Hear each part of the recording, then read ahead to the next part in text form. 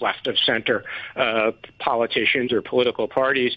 So we'll probably hear Taiwan talking about new ways to cooperate with the U.S. that don't necessarily include China-related issues. Ross, thanks very much indeed. That's Ross Feingold, Business Development Director at SafePro Group. You're listening to Money Talk on RTHK Radio 3. In the markets this morning in Australia, the ASX 200 is up about 0.5%. In Japan, the Nikkei 225 is flat. The Kospi in South Korea moving downwards. The Kospi is down about 1/3% at the moment. Here in Hong Kong, stocks may open just slightly to the upside according to futures markets. Brent crude oil is trading at $51.19 a barrel. Gold is at $1,863 an ounce, slightly lower than the New York close. In the currency markets, the US dollar is at 103.5 against the Japanese yen and $1.35 against the British pound. You're listening. Thanks very much for listening this morning. Do please stay tuned for Backchat with Hugh Chiverton and Nixie Lamb. The weather forecast for today, mainly cloudy, cold in the morning, dry with sunny intervals during the day. The maximum temperature is going to be about 17 degrees. There is a cold weather warning in force, and the outlook is for it to be rather cool in the morning in the next couple of days, with cold mornings early next week. The temperature right now, 14 degrees, 74% relative humidity.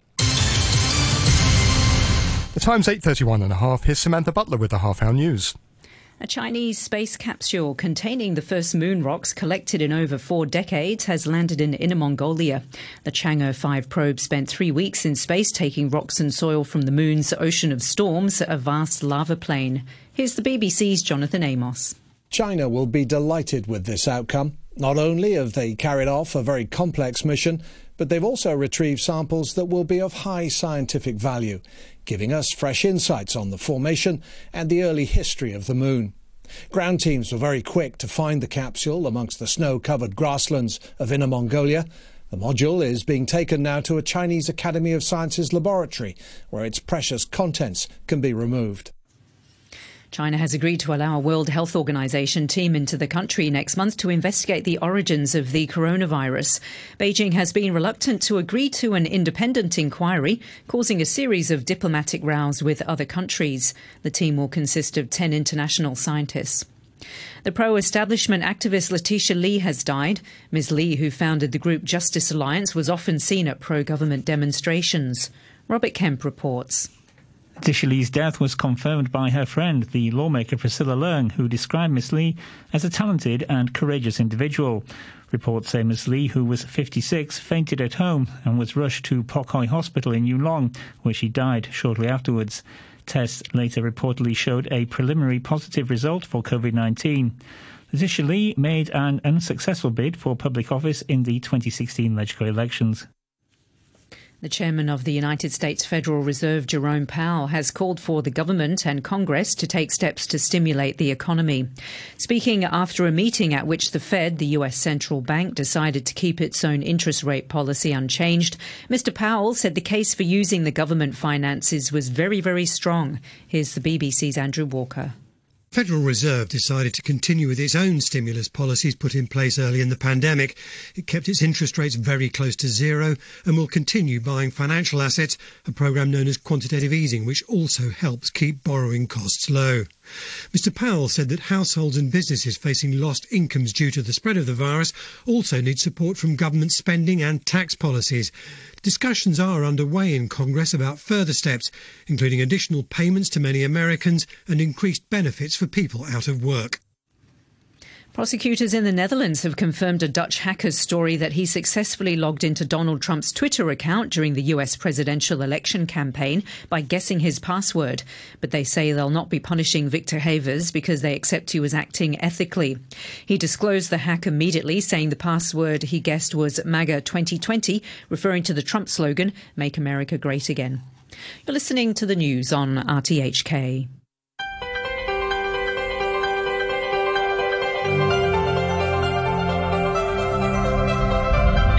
Good morning and welcome to Backchat. I'm Hugh Chiverton, your co-host today. Nixie Lamb. Nixie, good morning to you. Good morning. Today we're talking about asylum seekers and online food ordering. The government has gazetted the Immigration Amendment Bill 2020, altering arrangements on the treatment of asylum seekers here in Hong Kong. Some are concerned the changes could result in victims of torture abroad being denied access to interpreters and even placed under indefinite detention in Hong Kong. What are the problems of dealing with non-refoulement cases in Hong Kong, as they're called? Do you agree with claims that many are fake refugees who are expensive to maintain and even carry out crimes on our streets? Let us know your thoughts. You can leave a message on our Facebook page, Backchat and RTHK Radio 3. You can email us, backchat@rthk.hk, or you can call us, and our telephone number is 233-88266. That's 233-88266. And then after 9:15, we're going to be talking about problems faced by people ordering groceries online. So tell us, what has your experience been like? Have you received food that's safe, that's fresh, that's on time, and is what you asked for or not? Let us know. Once again, call us 233-88266 or email backchat@rthk.hk. Just before we start with our first topic today, some emails relating, first of all, to our topic yesterday and the question of the oaths. David, in an email, says civil servants who are British passport holders and citizens will soon face a dilemma. The British government has condemned the Chinese and Hong Kong SAR governments for introducing national security legislation and for disqualifying 4 democratic legislators, stating that these acts constitute a clear breach of the joint declaration. It's reported that the British Foreign Office will impose sanctions on at least 4 Hong Kong government officials. Those civil servants who are British passport holders and citizens with a conscience could feel unable to take an oath pledging allegiance to the SAR government and undermining and betraying the British government.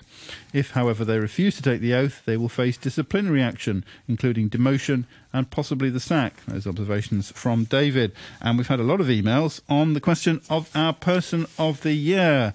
Towards the end of every year, I think for about the last 10 years or so, we run a little poll. It's kind of informal, it's kind of for fun. It's not exactly scientific, and it's to choose a Person of the Year, kind of modelled on the Time Person of the Year, so it doesn't have to be a person that you completely agree with or even that you completely admire, but someone you think has been significant in the previous year. At the moment, we're looking for nominations. We're looking for people to come up with ideas for the person that they think deserves, so the Person of the Year. So and then we'll vote over Christmas, basically, and announce the results in the new year. So ideas for Person of the Year. Nixie, who would you have as your Person of the Year? It has to be Dr. Chan Chok-kwan. She's been very responsible and reporting every day, especially with her recent personal things to deal with. So I really respect her. Okay, yeah, she's been nominated previously as well, so another nomination there for Chan Chok-kwan. This is from Anthony, who says, Dear Backchat, there are many worthy candidates for Man or Woman of the Year, but for this pandemic year, I recommend Professor Benjamin Cowling, who RTHK has on the airways frequently since this crisis broke. I distinctly remember his comments in your first interview, which were brilliantly prescient. Cowling has been one of the most clear beacons of good sense and future direction throughout this crisis, particularly when compared with the muddled thinking and changing views that have been voiced in Hong Kong, the UK, Europe, the USA and elsewhere. He has extraordinarily good sense for the appropriate balance between closing activities down and opening up to sustain economic and personal life. Prior to this year, many of us hardly knew what an epidemiologist was. He certainly has helped to change that. Keep up your good work on Backchat. That comes from Anthony. And from T, a nomination for the Person of the Year is Nabela Kosa. That's the RTHK journalist who's made headlines with her interviews and clashes with the chief executive. Anthony S., is that the same Anthony? Says, Dear Santa Hugh, I hereby nominate Hope Hicks for Person of the Year 2020. She's one of the most influential people in the world. Hope, allegedly, gave COVID to President Trump, thus changing the world. The world needs optimism and hope. We want hope. Keep hope alive. He's fine, yeah. He's fine. So, yeah. In the words of Mr. Trump, she is the person, woman, man, camera, TV of the year. God bless America and the world. That's from Anthony S. N says, I nominate retiring Chief Justice Geoffrey Marr, who has consistently stood and spoken up for the importance of an independent judiciary.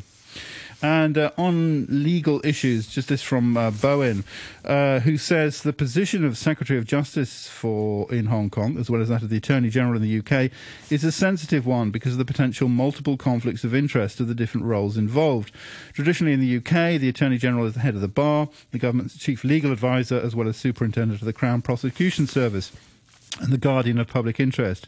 The bar sometimes has struggles with the government of the day, and so does the public.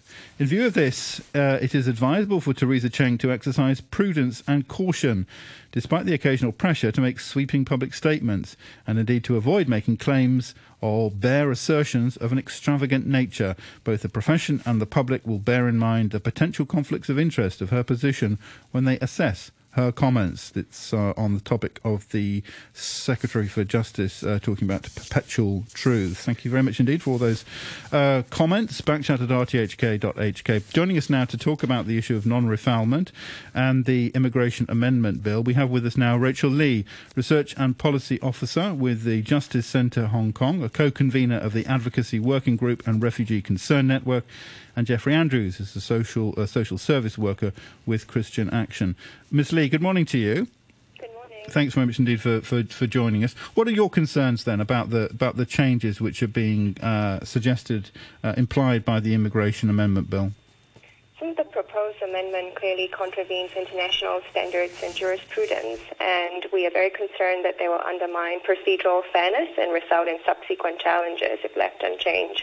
So we do agree that the current system needs a bit of a reform and revamp, but I don't think this is the right way to do it. When you say procedural injustice, what do you mean? What would be wrong? So, for example, some of the proposal would allow the proceedings to be conducted in a language that the adjudicator reasonably believes that the claimant is able to communicate in. Now, as you will know, in all levels of court in Hong Kong, people are given, the access to interpreter, and mandating the language to which the proceedings will be conducted. That seriously undermines, procedural fairness. And it's also a very different thing, to be able to have a conversation in English and to be able to understand legal proceedings, which are very complex in English, for example. I think that, is there any suggestion, or is that a way that you can actually communicate with the government at this stage to actually advise something that is more humane?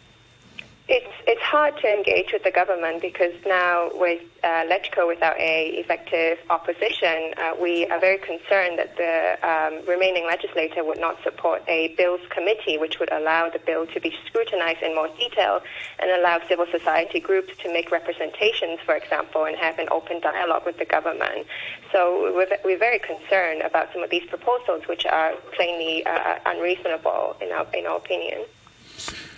I think the point is that it's hard to get hold of some of these interpreters, and the experience of the Immigration Department has been that some of these people can communicate perfectly well in English, but are making this demand for interpreters and interpretation basically to slow things down, and it's working. And some of some of these claims go on for years and years.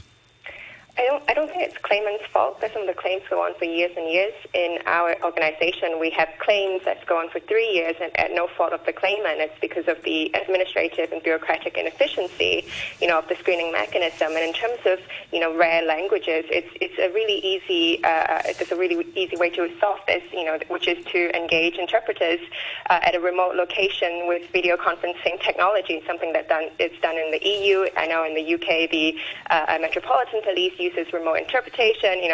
There are easier, better solutions rather than mandating a language. And then also in Hong Kong, I'm sure most people will know that a lot of Hong Kong people, when they attend trials in English, they actually have a Cantonese interpreter, even though we would all agree that most Hong Kong people can, speak English to a reasonable degree. So it's that abuse to have a Cantonese interpreter for a Hong Kong person.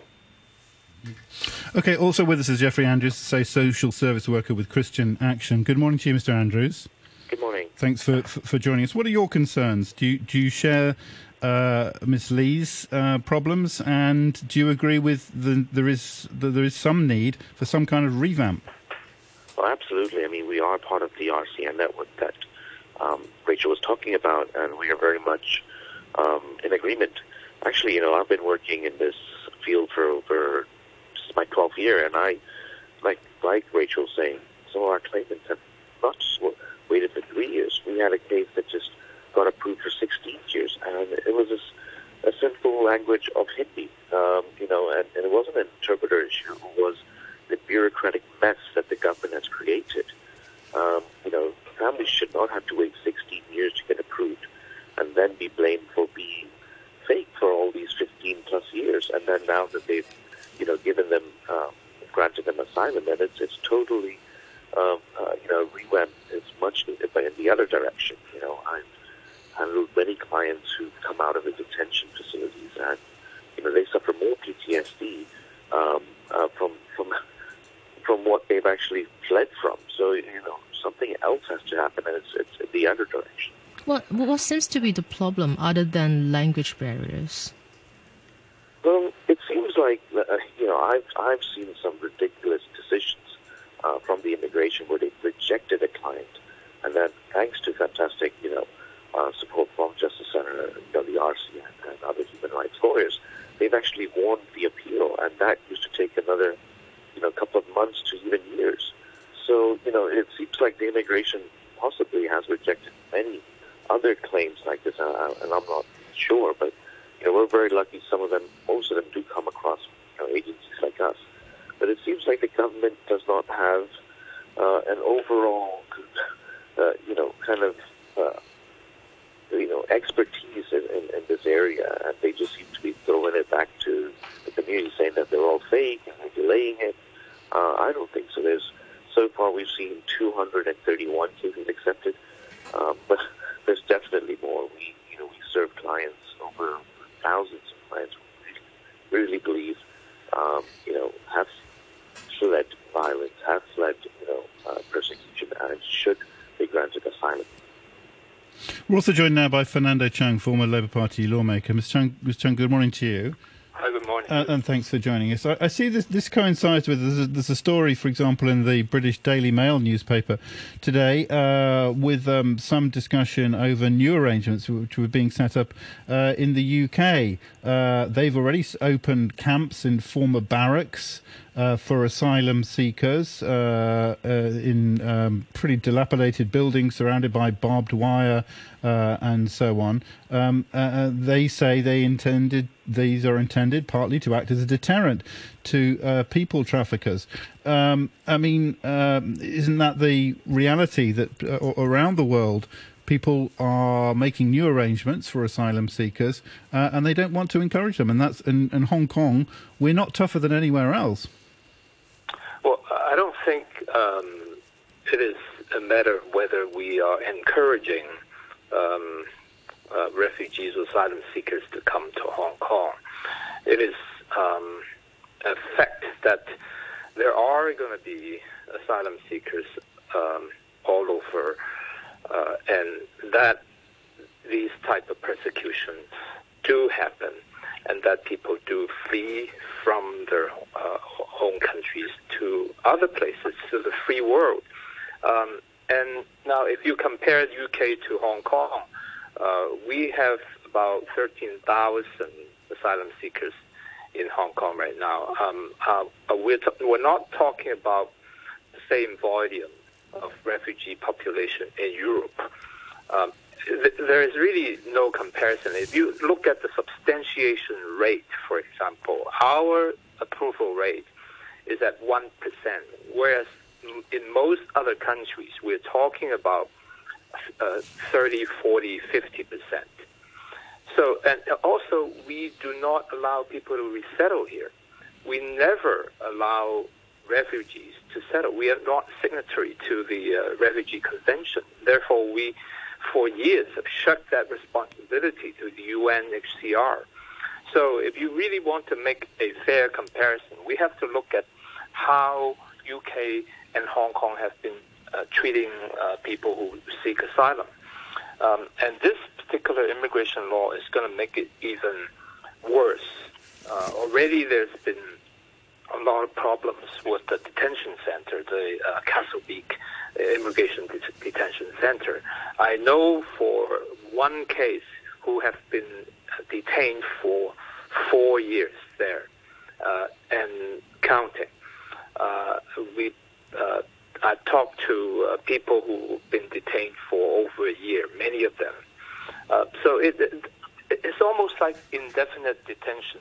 And now this bill is allowing them more flexibility to detain them, have the officers carry arms, do not give them the mother tongue interpretation, making them mandatory to attend medical examinations. If not, that would affect their credibility. All that is making it draconian and almost impossible for people to go through that process. And it doesn't make any sense. It will invite judicial reviews. It will cause more in the long run. But how do we strike the balance? I think in recent years, there's a lot of discussions in the local community where a lot of them are concerned about the issues of fake refugees and stuff. Like, how can we resolve that? Like, people are being like misunderstand some of the ethnic minorities locally. Complained to me before to say, well, we're being like mistreated as those like fake refugees and stuff like. Well, we certainly don't want to see human trafficking. We certainly should exercise better border control, and that when people do come in and claim asylum, they should go through an efficient process. The USM, the Unified Screening Mechanism, should be reviewed and I think probably overhauled, because almost nowhere else in the developed world we would see such low substantiation rate. We do not simply try to make it easy for the authorities to evade any internationally recognized standard of fairness in dealing with this population. We have to make it transparent and make it clear how people would go, what sort of process would go through, and make it a credible system so that in the end, if people are assessed to be not substantiated, they should be repatriated. And those who are substantiated, we should also have an expedient process for them to resettle. That's the way to go, instead of making it more inhumane for people to come to Hong Kong. Rachel Lee, you spoke of the need for a revamp, and Fernando Chung was talking there about an overhaul. What would that involve? I mean, should that, for example, be something which speeded up this process, because it can go on for years and years in many cases, and also something which is, I mean, the bill is adding up. There were claims in the Oriental Daily, I don't know how accurate they are, that this has cost Hong Kong some $6 billion. Do you agree that we need to speed this up and save some money? Well, we do think they need to speed it up, but the way is not to make the screening process more restrictive, as Fernando said. The way is to enhance the fairness and transparency of the system, so the system actually works and good decisions come out of it. So, for example, on appeal, only 8% of claimants are represented by publicly funded lawyers. This means 92% of people don't have a lawyer when they are at their own asylum proceedings. You know how difficult and complex asylum proceedings are, and by perhaps facilitating claimants' access to publicly funded legal assistance, that would improve the quality of decisions because cases are better argued and better prepared. That's one example. But how far should Hong Kong taxpayers go to fund, defence and court action for people who've got no connection with Hong Kong, frankly? Well, obviously, 8 billion sounds like a lot, but the issue we are seeing is that the system is so bad and they're spending so much money on a bad system. If they improve the system, then perhaps they would be spending less money on the system. And the other issue relating to this point is that substantiated refugees are not allowed to work, so they actually rely on the government's assistance, humanitarian assistance. So if you perhaps grant them the right to work, then many of them can become self-subsistent. They can become contributing members of society. They can pay tax. This is what many people tell us. I'm sure Jeff will have heard saying similar concerns as well. But Jeffrey Andrews, common sense would say if you allow them to work, surely that would encourage more people to come. No, I mean, what we're saying is those who are genuinely assessed to be recognized refugees, protected claimants, and there's a very few number. We're talking about so far just 230, and I can tell you many of the employers are very, very happy to recruit them because they bring diversity, they speak, different languages, they're very hardworking, and they bring skill sets that maybe many of us in Hong Kong may not have. So no, it's definitely not something that Hong Kongers should be worried about. In fact, what I'm seeing in the younger generation in the last couple of years, especially after the social movement, is there's been more support for refugees and for asylum process. In fact, my refugee center, Christian Action, it burned down a couple of months ago, and believe it or not, it was the local public that fundraised close to $2 million to help us with renovation costs. So again, maybe 15 years ago, impossible, but we really believe we've turned the tide. Most general public, we're doing a lot of awareness raising, and people like Fernando Chung, and they've been amazing supporters for the refugee community, and I truly believe we've made the public more aware and supportive of refugees. Can we be more specific on just the procedures? How can we speed it up? Because you mentioned one suggestion is having, say, some online interpreters rather than having actual interpreters in person to actually help that out. What are the stuff that the government can actually do in the current lengthy procedures and stuff? Well, another recommendation that we have is to provide comprehensive guidance for adjudicators, including on, for example, how should you interview someone who may be vulnerable, or they may be children, young children, or how do you conduct credibility assessment. Currently, there are no such guidance. In any other common law jurisdictions, such as the UK, Canada, there are guidance for asylum adjudicators, so that adjudicators actually know how to properly conduct. How would that speed things up? How would that expedite? Well, that would improve the quality of decision because, as Jeff said earlier, what we're seeing is that the quality of decision is so bad. We have people from Egypt, for example. We have a gay man in Egypt who was told by the adjudicator that he can't be gay because he's not wearing pink, he's not wearing floral patterns or high heels, he has a beard and he walks like a man, whatever that means. We have bad decisions like this, meaning people need to appeal and go through judicial review, and then their cases get stuck over and over again in the system because we have bad decisions. So an obvious way to improve the efficiency of the screening mechanism is to improve the quality of the decision. And one way to do that is to improve access to legal services, develop guidance, as well as publishing these decisions. These decisions are not published. The appeal board decisions are not published, unlike other common law jurisdictions, again, such as Australia, Canada, and the UK, where asylum tribunals' decisions are published so that the public, including ourselves, civil society, can monitor quality of decisions. Doesn't that cost more to go through like adding all those mechanisms in? I don't think so. I think if you improve the fairness and quality of the screening process, you will end up spending less because people are not then appealing. They're not stuck in Hong Kong for a long time, relying on humanitarian assistance. As Fernando said, a good system makes sure people who need protection get screened in. People who may not fit. The reality is surely people are going to appeal. If they lose, they'll appeal. Well, that's the issue to do with the lack of legal assistance. Many individuals are very desperate and they don't have proper legal assistance, so they say, well, I'm just going to appeal, I'm just going to apply for judicial review. But if you improve access to lawyers, for example, then at least they can receive advice, including the advice that you don't have a meritorious claim, that you perhaps do not fit under the definition, deserving protection in Hong Kong, for example.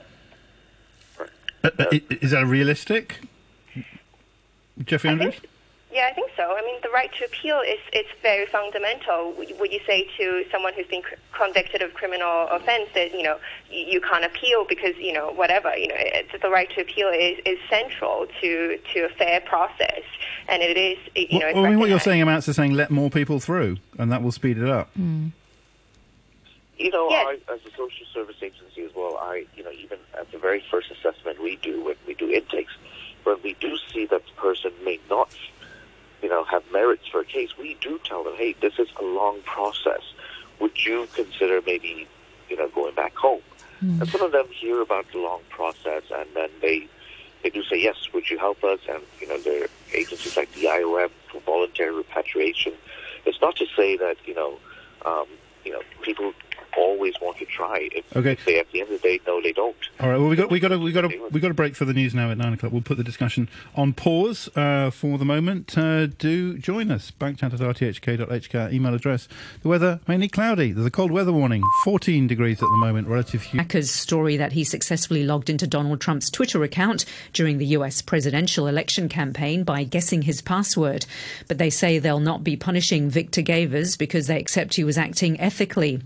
He disclosed the hack immediately, saying the password he guessed was MAGA 2020, referring to the Trump slogan, Make America Great Again. You're listening to the news on RTHK. Welcome back, Backchat, this Thursday morning with Nixie Lamb and me, Hugh Chiverton. We're talking once again about the issue of asylum seekers here. That's people who come to Hong Kong and are considered under our non-refoulement rules, whether they can go back to their original country. Or, we have the government now introducing the Immigration Amendment Bill, altering arrangements on their treatment here in Hong Kong. And we have discussing that issue Fernando Chung, former Labour Party lawmaker, Jeffrey Andrews is a social service worker with Christian Action, and Rachel Lee, research and policy officer with the Justice Centre of Hong Kong, and co-convener of the Advocacy Working Group and Refugee Concern Network. Later we're going to be talking about the Consumer Council. We're going to be talking to them about their study about online food ordering. That's ordering groceries. They did some tests and you can hear what their results were. They were pretty poor, actually. Most of them. They didn't do very well. What have your experiences been like? You can email backchat at rthk.hk with anything pretty much anything that's on your mind. You can call us on 233-88266. And also, we are looking for our Backchat Person of the Year. This week, we're just doing kind of nominations. So who do you think should be a contender for our Person of the Year poll, which will run over Christmas and the New Year? Once again, drop us a line. Backchat at rthk.hk is our email address. A couple of comments from Andrew Kay, who says, could you please distinguish between refugees and economic migrants who seem to have a sense of entitlement? And Andrew Kay also says, sadly, there are legions of the legal profession who love taking these cases as a means of long-term income stream. The hurdles to entering any jurisdiction should be very high. That is from Andrew Kay. Nixie, you're saying you had some experience with this. This did come up kind of a few years ago, didn't it? Around 2015, 2016. There's some very big discussion in the local community about people having this bad experience about they see news and about of the refugees and some of the local people seems to have this misunderstanding of every people with darker skins might be like refugees, and they're not very happy about it. I do receive some of the complaints about, I see brown people walking in the park, and I say, well, what's wrong with it? Did they do anything wrong? They was like, no, they're just there. I was like, well, that's nothing wrong for them to be in the park. So I think the perception between these fake refugees and asylum seekers, I think we need to do something more about it to basically differentiate. And actually that affects some of the reputation of the local community. I met with some of the local Pakistanis and Indian communities, and they actually complained about it a few years back when the discussion is pretty intense. And they say, well, they were mistreated as refugees because they have darker skins. So that's not a very healthy situation. It seems like to have this battle between Chinese or anything that is different. So that's not very healthy for the whole. Yeah. Mm. Jeffrey Andrews, has that been your experience as well? Let's be honest. I mean, the discrimination racism issue was here for decades. I'm a local. I'm brown-skinned, but I'm a Hong Kong born and raised. I speak Cantonese, and I've been discriminated, numerous times as a youngster, regardless of people knowing if I have a ID card in my pocket or not. So differentiating between a refugee or a resident won't make a difference. I think that needs to be a systemic change from Hong Kong, and that's the government's issue. They've never incorporated, cultural sensitivity or anything like that in the schooling system. So that's another matter. But yes, like I said, people keep saying, there's so many refugees, they're costing society, there's a sense of entitlement. I've served, for this last 12 years, and in the last 2 years, we've sent, we've asked people to go back home if they wanted to, and many have. But, and also I can tell you the reality is immigration takes 2 to 4 months to send a person back. When someone says, hey, I'm ready, you know what? I've gone through the whole legal system. Maybe it's just not for me, and then the company takes 4 months to send them back. So and why is that?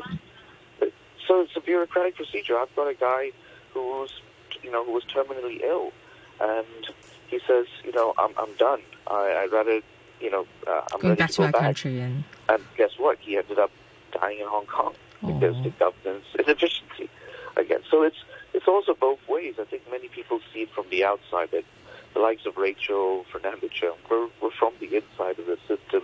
We're seeing it, and again, it's the government, and there's a lack of accountability, sense of collaboration, and sense of look, we're civil society.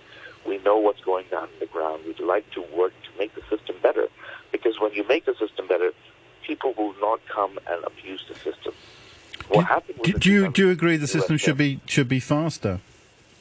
Absolutely. Absolutely. I mean, my families, the refugee families, should not have to wait 16 years, 15 years, and then the next process is resettlement, like Fernando said. Okay, well, in a case like that, what's the bottleneck? What's the problem?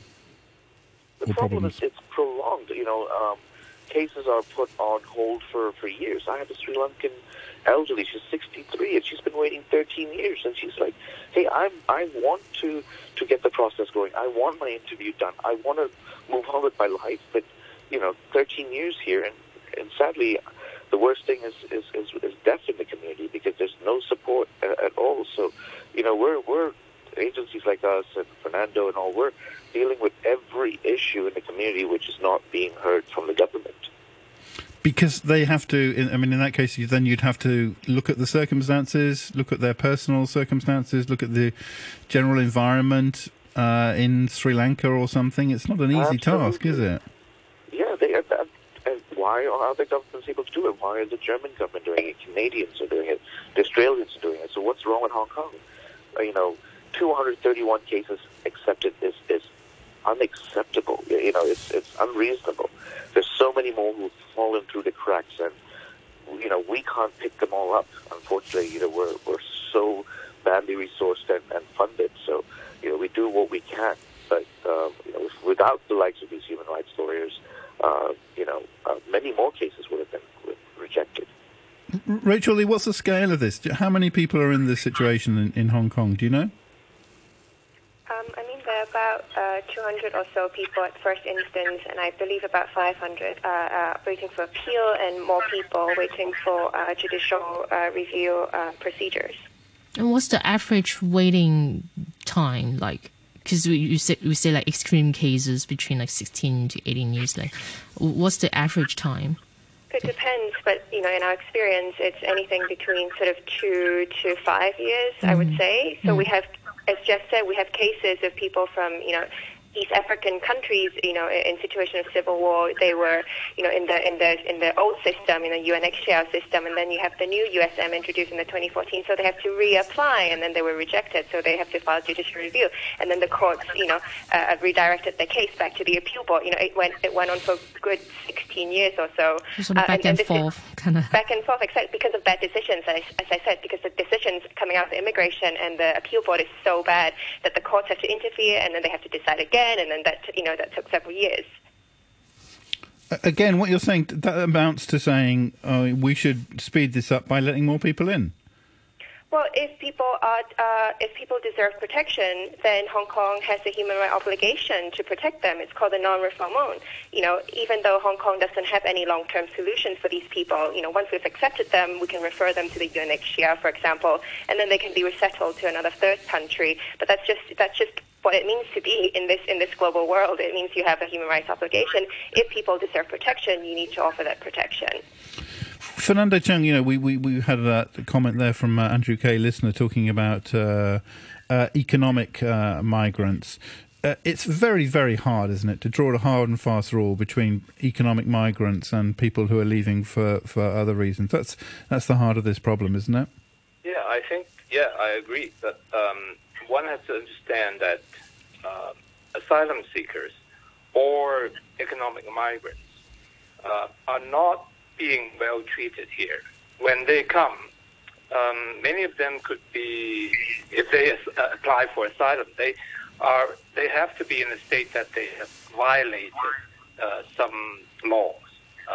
The most common one would be overstaying, and once they enter into that criminal status, they cannot work, and the process can take years, and they have to live a meager life. We're talking about $1,200 of food and $1,500 a month of rental assistance. How can anyone live on that meager budget in Hong Kong? But they have to sustain themselves on that. And they don't know how long it's going to be. And they can be detained at any time, and they cannot tell how long they would be detained. That sort of insecurity and undignified lives is not all that attractive to anybody. One has to understand that. And this new law is going to try to make it even worse. Are we going the right direction? This is a humanitarian issue. It is not an economic issue. It is not that how much money we are spending on people who seek asylum in Hong Kong. It is a matter of international responsibility as part of the free world. As well, I'm not sure we can say that very long, but as a developed place in the international community, don't we have some responsibility to help people who have to flee from persecution on a humanitarian ground? That's the core, the crux of the matter. Okay, Rachel Lee, perhaps you'd like to address this. This is an email from S, who says, I am wondering, regarding the Egyptian man who claims to be gay, if there would be a different outcome after going through the case with a lawyer and after spending a lot of taxpayers' money. Are we going to set a precedent where a lot of people can come under any false pretenses who in reality are economic migrants? Will Hong Kong have resources if there is a flood of such people? That comes from S. Ms. Lee? Well, the point I'm trying to make is in the case of this gay Egyptian man, if the decision was good, he would have been accepted at first instance, and then he would have been referred to the UNHCR to be resettled instead of having to appeal and then apply for judicial review, and then his case bouncing back to the system, having to be redecided again, all the while he's relying on the humanitarian assistance from the government because he cannot work as a asylum seeker. That's the point I'm trying to make. If you have a good system, a fair system that respects these international standards on how asylum claims should be screened, less money would be spent. Okay, comment from Mike. Mike is back. Mike says, before boarding for my return flight to Hong Kong, I had a number of requirements: hotel reservations, COVID test, etc. Airlines had the responsibility that my documentation was all in order. If airlines had a fiscal responsibility, those refugees might not even be able to board the plane. That's an observation from Mike. Thank you very much indeed for that. While you're on the line, we are having our Person of the Year at the moment. We're just looking for ideas or nominations. Rachel Lee, any thoughts? Who would you like to nominate, perhaps, as a Person of the Year for Hong Kong for 2020? Put you on the spot now, yeah. Well, I've been working closely with Fernando, and Fernando has been amazing in supporting very marginalized communities, including refugees. And as we heard this morning, it's not an easy issue to deal with. So I think I'll nominate Fernando.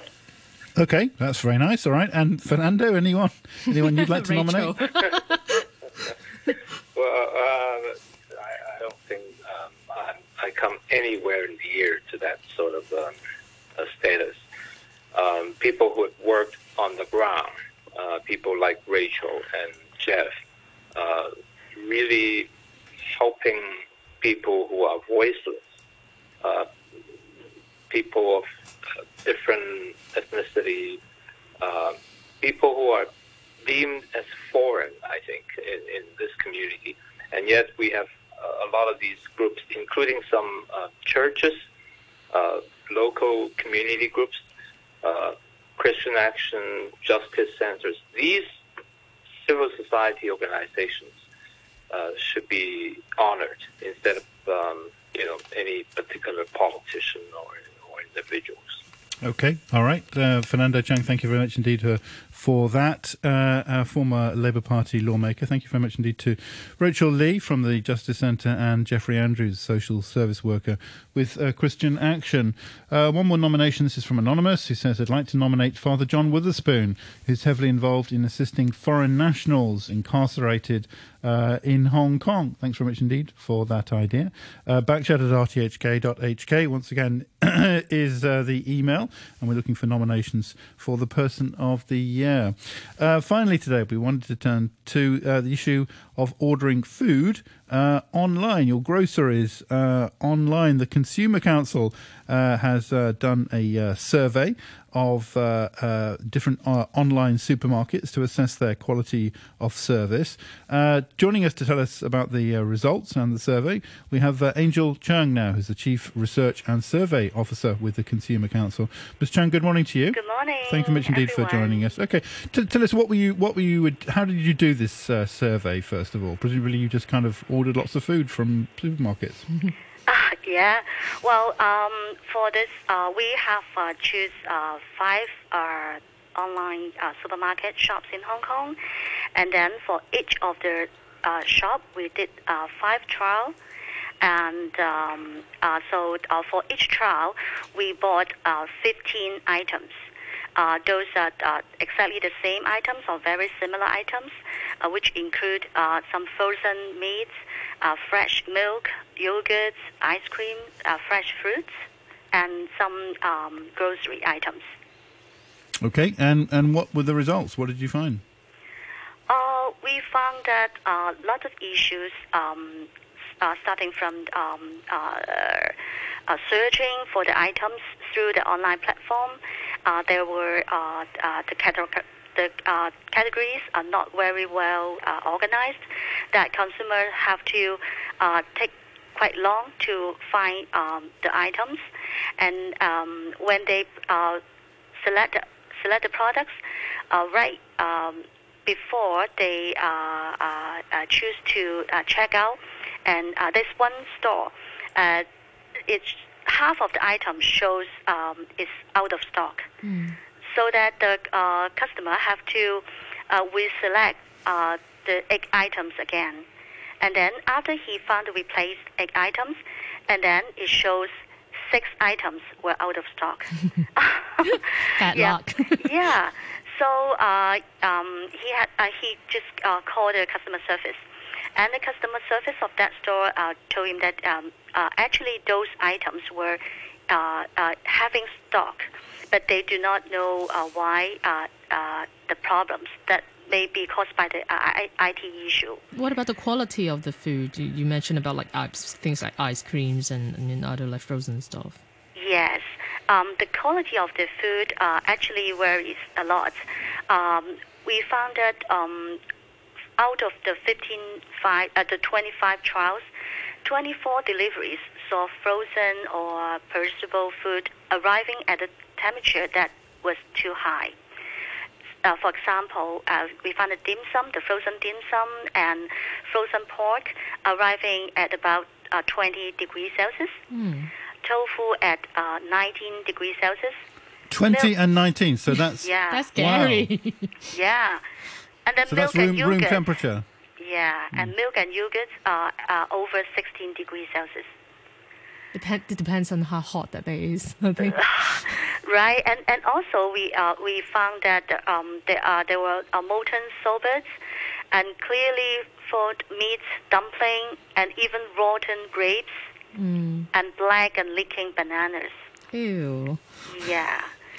I do a lot of online food ordering, like basically because there's like rounds and rounds of COVID situation, and it seems like some of the online shops actually improve. Like when they send like frozen food, they make sure that you are home. If you're not, then they'll just bring it back. They wouldn't just leave it at the door anymore.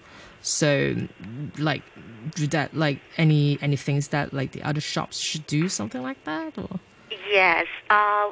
Among the 5 stores that we've trialed, actually 4 of them would not just leave their, if there's no one's home, they would take the food back. But one of the shop will just leave it to their the management office of that building. So we suggest our recommendation to the consumer that when they ordering the food that is frozen food or need to keep it low temperature, they better check what time the time that the courier arrive. Make sure there's someone at home. And what you mentioned about something that arrived at 16 degrees or 20 degrees. Yeah. Is that from the one that leave at the management office or just the normal ones that? Normal ones upon the arrival. Then it's still not very qualified, isn't it? Right, because there's a food hygiene code published by the Food and Environmental Hygiene Department that the shops should follow straight that for all the food with potential health risk must always be stored at either below 4 degrees Celsius or about 60 degrees Celsius during delivery. So the food need to be refrigerated, must be delivered in a refrigerated truck, and also keep chilled to prevent bacterial growth. Is that actually illegal? Does that break any laws if you don't keep frozen food, if you're selling frozen food which is unfrozen? That will have the potential food poisoning issues. So we have handed all these records and cases to the Center of Food Safety for their further investigation. That would take long. Quite a while. And what about over packaging? Like I remember when I was in the like ordering food, like they pack with rounds and rounds and plastic bags and different tapes and stuff.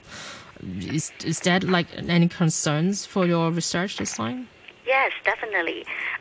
Because we found that in order to protect the food well, so often there are over packaging that we have observed when the arrival of the food. There are cooler bags with several ice packs to keep the frozen food chilled, and they gave a lot of protective layers to protect the eggs or fragile items inside. So that create a lot of packaging waste indeed. Who did best then? Can you name names here? Who did best? Who did worst? I would suggest the consumer to look at their our website. choice And the magazine. Our choice magazine. That you have a good picture. Yeah, for that. Yeah. Okay. Nixie, I'm quite interested. What about the actual websites? My impression is that the websites are pretty rubbish. Quite hard to find. It was pretty fun. I'm starting to do online shopping quite a while ago, and it's actually improved a lot, and the varieties and stuff. But I'm surprised that I can order ice cream. I don't dare to order ice creams. I mean, it's quite risky. Not many people would, I don't think, to be honest. But I do order some like frozen meat and stuff sometimes. Just a bit dangerous. Remember when there's a third wave COVID situation where going to the market seems to be quite dangerous. So I just order everything online, and it's actually a breeze. I mean, you can find what you want. Everything basically. Okay. Yeah. Some of the bigger malls. Yeah, if you know who I quote. Right. So my personal experience that I also try to avoid ordering fresh and frozen food online. I think it's more safer if we shop in the supermarkets or real stores. But it often takes quite a while sometimes. Like you have to wait like 3 to 5 days sometimes to order some of the food, and they come in different batches as well. Like some comes in the next day, and then it's like you have to wait for like 4 or 5 times to have a proper order. Yes. And the study also found that the time for the delivery could vary from 1 day to the longest is the 26 days. 26 days? Yeah. For what? Like a pack of egg? Some meat. Meat? Yeah. Yeah. So it's quite. I think it brought a lot of inconveniences to the consumers. And actually, we this time we have done 5 shops, and so I think one of the supermarkets they consistently took long to deliver the goods. Yeah, and they often have to split in different in a few deliveries for one single orders. I think that might be the one I'm using. Sounds very familiar to me. Yeah. So and sometimes they even didn't tell you about they canceling the order. And also, I had that experience as well. I'm really pretty sure it's the same one. Okay, yeah, and also when the customer tried to call them and trace them, it's not very easy to get a hold with their customer service team. Yeah, I just text a delivery guy and tell them, well, some of my stuff are missing. You better tell the customer service. Yeah, for one order, the customer called them and asked the status, and they told them that they still need time to deliver. They still need to wait. So the customer tell them, okay, then I want to cancel the order, and they took the record. But the next day, without informing the customer, they delivered the goods. Miscommunication. Yeah, and left the food at the management office of the building because there's no one at home at the moment.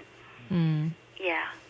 I think that the whole thing is very complicated sometimes. I mean, as you mentioned about like the frozen trucks and stuff, I'm not very sure all of those shops has that capability to own a team of frozen trucks, and maybe there's some restriction that we need to impose into some of the business not be qualified to deliver those kind of food. As far as I know, actually, some of the shops they currently they are utilizing the supplier to send to deliver the goods to the consumers.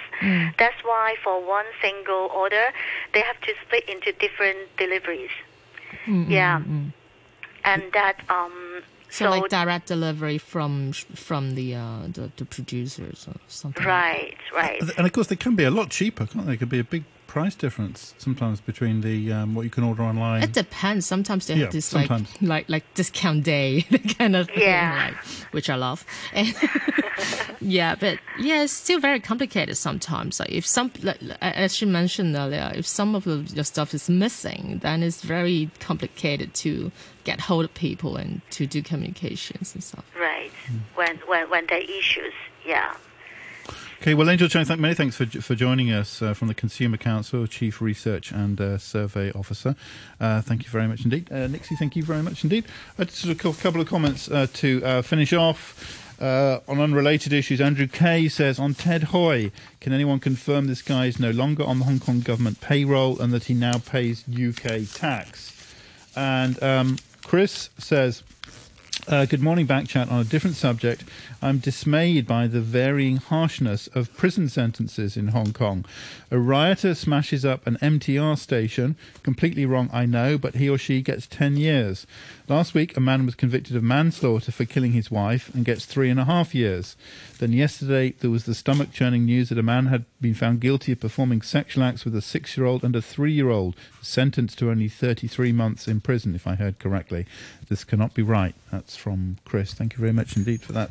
Nixie and Raphael and Andy, thank you very much indeed for helping this morning, leaving you now with the latest weather information. It's going to be mainly cloudy, cold this morning, dry with sunny intervals during the day, with temperatures up to about 17 degrees.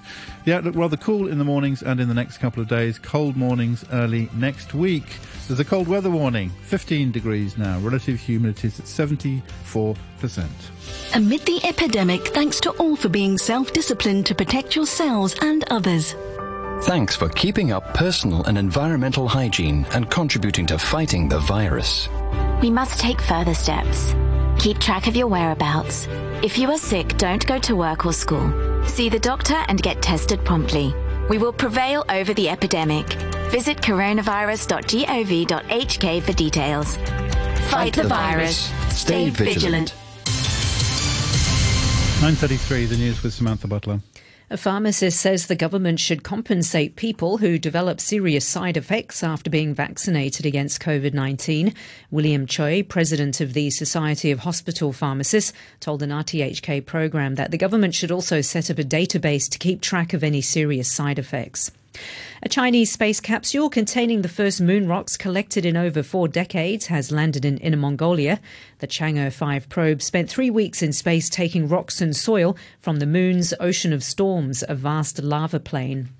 And US Trade Representative Robert Lighthizer has urged President-elect Joe Biden to keep up pressure on China and hold their feet to the fire on the Phase 1 trade deal signed between Beijing and the Trump administration. He told Reuters news agency that Beijing was well behind on its purchase commitments, partly due to the pandemic.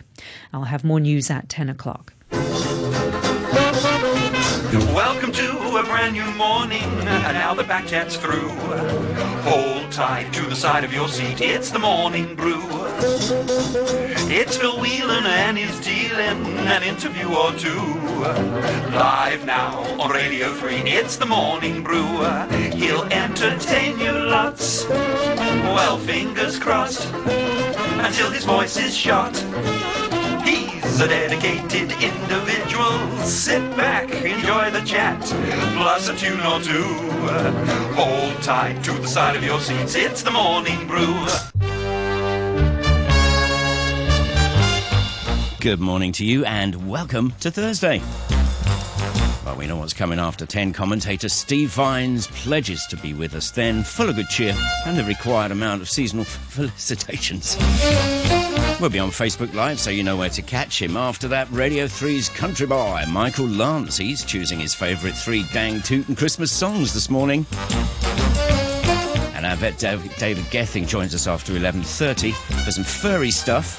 A Christmas song, which apparently comes with the story. And of course, he's well happy to answer any of your questions as well. 12:10, Maestro JC Viennes is back after a